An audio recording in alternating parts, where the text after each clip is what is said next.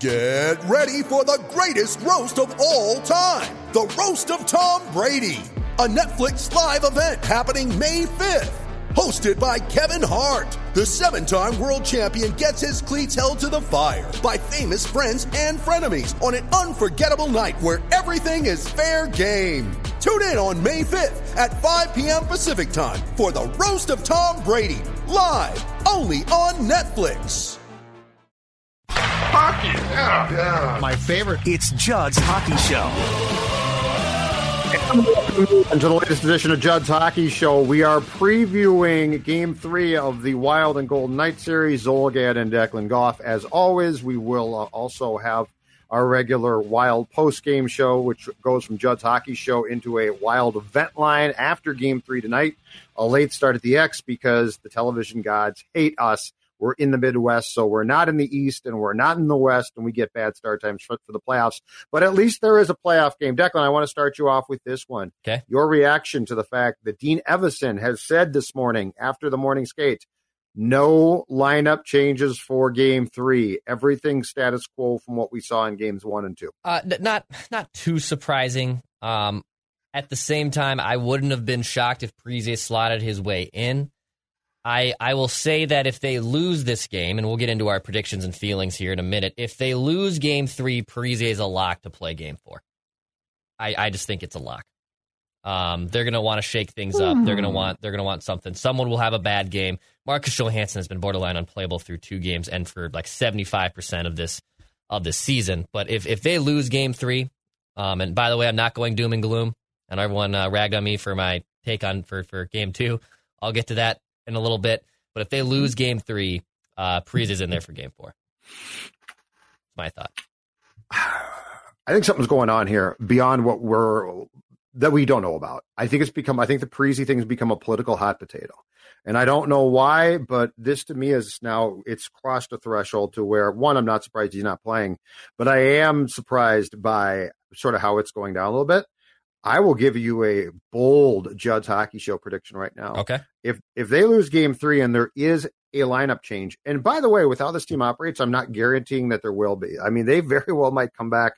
If they lose a close game again and play well, they might very well come back with the same players. But if they don't, I think Matthew Boldy plays before Zach Parise. Ooh, I like that. I mean, he can come out of the press box. He's now with the team starting tonight, where they'll have the Black Aces group, which is just a bunch of players from their American Hockey League affiliate in Iowa who will be in the X. I love that term, Black Aces too, by the way. Yeah, it's great old school hockey term. Yeah. But I think Matthew Boldy will be the choice. I think there's more to this Parise thing than we know, because it just seems to be too simple to be like, well, he can't play. I mean, yes, he's not fast enough, but, to go back to what we've been talking about, Declan, Victor Rask is not fast enough and he plays a ton. So I'm going to give you the prediction that Matthew Boldy, if somebody gets into the lineup in the forward position group, Matthew Boldy will get in there before Parise. And I'm feeling fairly certain, barring injuries, that Zach Parise has played his last game here. Yeah, I would prefer your route. I want that route. I would rather see Matthew Boldy figure out a way to get into the lineup. He deserves to be in the lineup. Especially with given how poorly Victor Rask and Marcus Johansson have looked on Kevin Fiala's line, who was dragging them to relevancy in Game 2. I want that to be the case, but I wouldn't be shocked if he turns his old guard veteran. Here's part of my reasoning for the Boldy prediction. Right now, the logical candidate to be scratched is Johansson, okay? Yep. So because it's not Bukestad, and it's certainly not going to be Bonino. And I guess the second one would be Sturm, just because I'm not going to be shocked. I personally wouldn't scratch him. I'm not going to be shocked if he gets scratched. And he essentially got benched for a few shifts that Kaprizov played in the third period on Tuesday night. But if it's Johansson, okay, I don't think there's a player in the fourth line that they're going to want to move up to the third line. I don't think they would play Parise on the third line. So if Sturm came out and Bukestad went to center, I could see Parise getting back in on the wing on the fourth line. But if we're talking about a straight third line switch, I think Boldy makes more sense, because Boldy's going to keep up. I mean, Boldy yes, it's going to be his first game. And yes, I'm sure there will be a period of butterflies and it might be a little bit difficult at first. But if you think about it, right? Mm-hmm. Like if you have Fiala and Rask, you're not going to put Parise on the third line. Like, he is now a fourth line guy.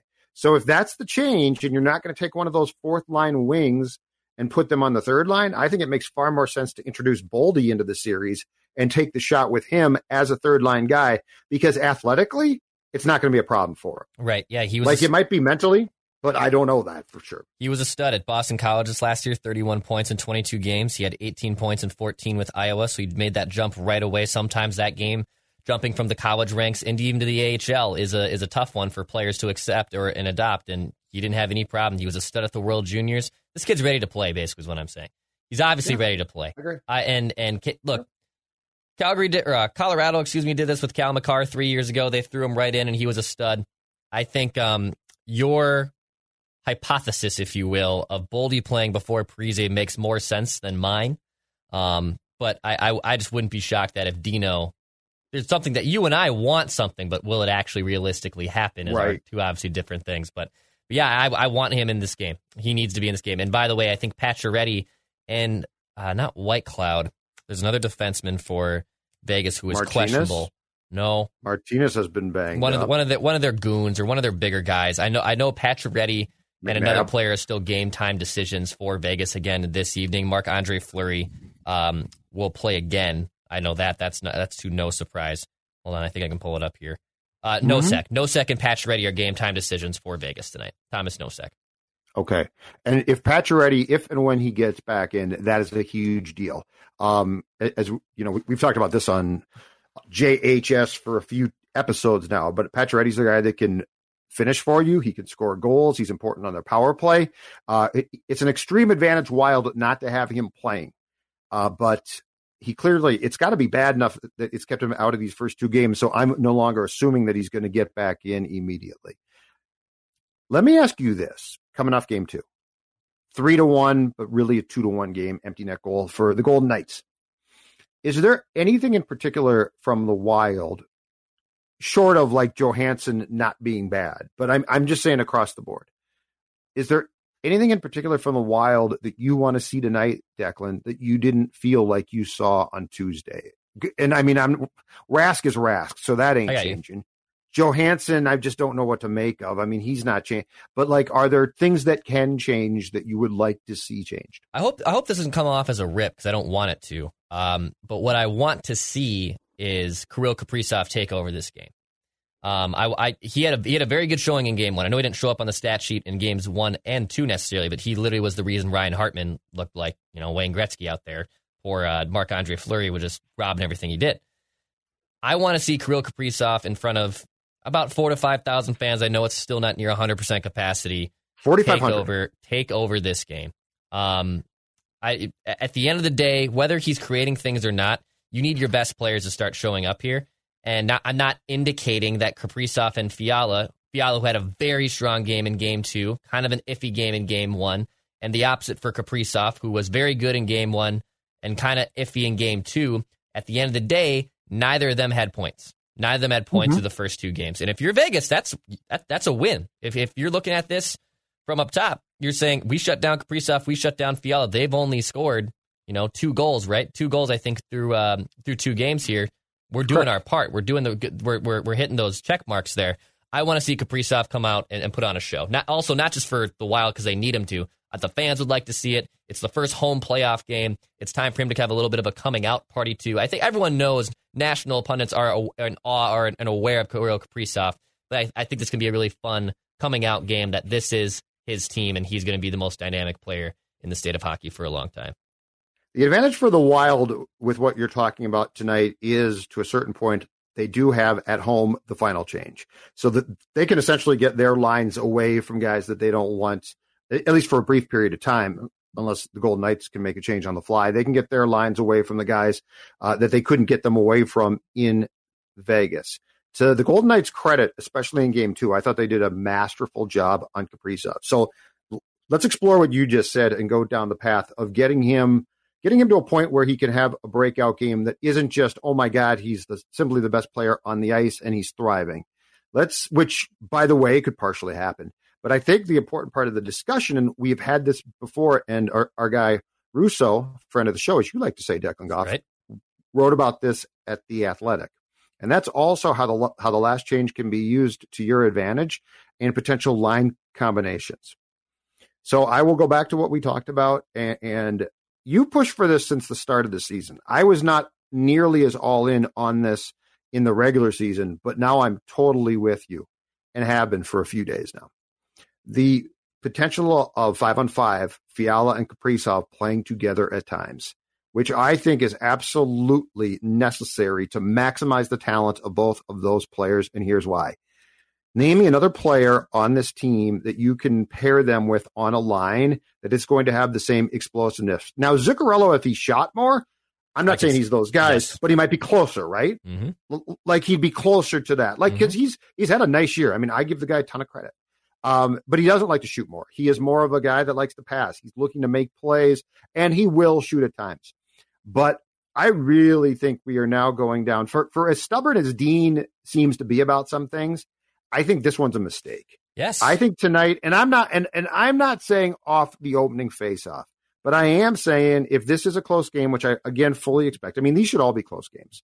And you're down like you were. I mean, Tuesday was the blueprint for when you could have combined those two, not empty net. I'm saying early in the third period, in places where you might be double shifting Kirill Kaprizov. I think to get to what you just said, which is how do you get Kirill to that breakout game? We are now to the point where Fiala and Kaprizov have to be given a chance, and not just one shift. They have to be given a chance to skate together because that becomes dynamic. And I don't know if Vegas knows how they're going to defend that one exactly. You can get strategic with it. You don't have that's my thing. I'm not asking for Fiala and Kaprizov to be out there together every single shift.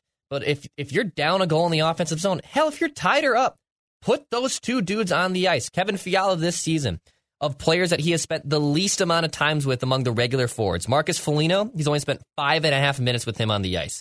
He's only spent 25 minutes with Nico Sturm, 26 minutes with Matt Zuccarello, and then Kirill Kaprizov for only 48 minutes.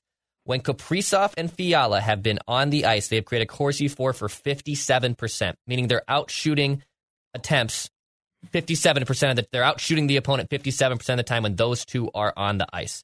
When they're away from each other, when Fiala's away from it's 48%. So, like, it's a small sample size, so I'm not trying to say it's completely black and white there because that is a very small number. But you need those two dudes on the ice. They're the most dynamic players you have. And by the way, Foligno, Ek, and Greenway, that line can roll. That line's going to play the most minutes of any line, forward lines, for the Wild, and that's okay. I want them to. But you can get strategic with how you have to do this. And if the flower is robbing guys like Ryan Hartman, God bless him, is getting set up. Ryan Hartman doesn't have the finishing touch to beat Marc-Andre Fleury. Matt Zuccarello isn't going to shoot the puck. Get Fiala and Kaprizov together, and I swear they will beat Marc-Andre Fleury 100%. Well, yeah, and they'll create problems. I love the word that you just used, strategic. That's exactly what I'm thinking too. Like, you can be strategic. This doesn't need to be a full-time thing. But what did the Blackhawks do when they were great? They would put at times Patrick Kane with Taves, right? Yeah. And guess what? It would be a pain in the ass for opponents, and it would work. I was watching the Jets-Oilers game last night. The Jets upset them in game 1 of their series. Yeah, but in the third period, what did the announcers talk about? They're going to get Draisaitl and McDavid paired here, which I don't think they were for most of that game. So, like, this is not some weird thing to go, oh my God, you can't put all your firepower together. That makes no sense. Yes, it's nice to have it spread out. Yes, in a regular season, I totally get why that's your preference. It gives you more scoring potential opportunities just as far as your line depth goes. But this is not the regular season. These are now must-win games. Like, I don't think there's games that you can punt on here. Oh, man, we lost game 3. That's just too bad. That's a shame. It's a crucial game. So I'm with you. Get strategic. And you know what? If Kaprizov comes out tonight, and let's say he plays like you just said, which is he takes over, he plays a Kirill Kaprizov game, which won't shock me if he does, and you're up by 3 goals, then you don't need to do it. But that's a club in the bag that you refuse to use, and at this point in time, it makes no sense not to. Yep. So yeah, I'm with you. This is if you're down by a goal tonight or you need a goal, it is the time to say, you know what? Screw it. We have to play these two with Hartman, which is fine, or something like that. Because there has to be a time when it makes no sense to stay away from this. Like you're just being stubborn at some point. This is fantasy hockey, video game hockey that I'm going to suggest here. But like, think about if you're tied or you're down a goal, and I understand there's no real center here, but if you could have playmakers like Zuccarello, Fiala, and Kaprizov on the same ice together, I know you need the center there. Someone needs to take that dang draw and win the draw. But if you can have three players like this complementing each other, like that would be a win. That would be an absolute win. Vegas has good skill up and down the ice. They have a depth. If Pacioretty's in the lineup, then they have their true number one finisher. But they have a lot of good depth. And they have a lot of good guys who can score. Can they finish? Yep. That's suspect. But they have a lot of good guys that can score. You need to maximize everything you possibly can, especially if Fleury continues to be this dialed in. I don't see him being this dialed in, and I understand it feels like deja vu with the Wild having expected goal rates that are having a small conversion rate, and it reminds people of the Jake Allen series. I don't know how you can come away from the first two games and compare it to Jake Allen necessarily, because the Wild weren't getting high danger shots. They were just trying to put everything. Look at those heat maps, baby. And I will put them up. Check them out. I will bring them up. Check out a heat map from the Wild Blues, right? Yeah. They were basically taking shots from my house here. They were nowhere near the goal. Correct. And then they weren't following them up. No, son. But that's the thing is, I don't have a lot of big gripes off of game two. I'm not ripping them, and they played a great game. It wasn't perfect, but it was damn good. And Marc-Andre Fleury was fantastic. But I don't have a problem. In that first period, Declan, they came out and they were all over the goal. They were all, Fleury gave up some rebounds and then he stopped them. So I don't really have a complaint there. I just think the next step to the fact that they have 2 goals in this series is how do you get more dynamic? And there's just one clear way. Yeah. And that one clear way is 97 and 22 at some point in time end up on the same line. And at least it gives you an idea of what the Golden Knights would do, because I don't know if you put those two together and Kaprizov's ability to be basically a pseudo center and the fact that he can make plays. I don't know if Vegas has an answer for it. They might try and scheme one up eventually, but tonight I don't think that they can respond to it because Kaprizov knows when to shoot. He knows when to pass, and his ability to find guys. Can you imagine with his ability to make blindside passes and things like that? It's off the charts. He sees the play develop a couple seconds before the rest of us do. Kevin Fiala thrives off that stuff. Yes, he does. And by the way, he will shoot. Mm-hmm. He'll shoot those pucks. He's going to shoot a ton. Yeah, it's just that's the logical step that is not asking for too much, and it's not being like, well, but Dean can't do that. No, actually, Dean can. And you have to find a way to put the puck past Fleury. And I think those two together, he'd stop some of them, no question about it. I don't think he can stop all of them. No, I agree with you. Yeah, I want Fiala and Kaprizov together. I guess it transitions well. If they lose this game, Joe, which, by the way, I don't think the Wild lose this game. I think the Wild win this game. You want to do predictions? Yep. I think the Wild win this game 4-2. 4-2. No empty net, by the way, just 4-2. I think they win this game 4-2. I think the Wild does win as well. I'm going to say Fleury's not going to play as well here as he did at home. I'm trying to decide if I want to go with your score or I want to go 5-3. I'll go 5-3, 4-3 empty net goal. I think the Wild will break out a bit tonight. I think they'll score 5 goals. The 5th one will be an empty netter, and Vegas will score 3 goals. Okay. I like it. So, but yeah, I think they win a close game. And by the way, this game to me, absolutely crucial. Because this is going to set the tone. The first 2 games were a lot of fun, and they were great, and the tone has been set. The goaltending is outstanding. These are close games. As a spectator, they're fantastic. But I think tonight sets the tone for the series as far as whoever wins this one has basically taken complete control. And it's only 2-1. I might be wrong, but I just have a feeling about this game that this is just an incredibly important game. So if they lose this game on a panic level, what is your panic level? Right now, I'm teeter-totter. I'm not I know it sounds like 5 would be but you're teeter. I'm just down the middle. It's a split series. It's 1-1. I'm not panicking, and I'm not as calm as I should be either. If they lose this game, though, Judd, how much are you starting to panic? I don't know that I'm starting to panic, but I am starting, and this is probably the next rung down from like panic. I don't think I'm starting to panic, but I definitely would have a sense if Vegas comes in here and beats you, that they have asserted themselves, because ultimately, as well as you match up against them, they are the better team. Yeah.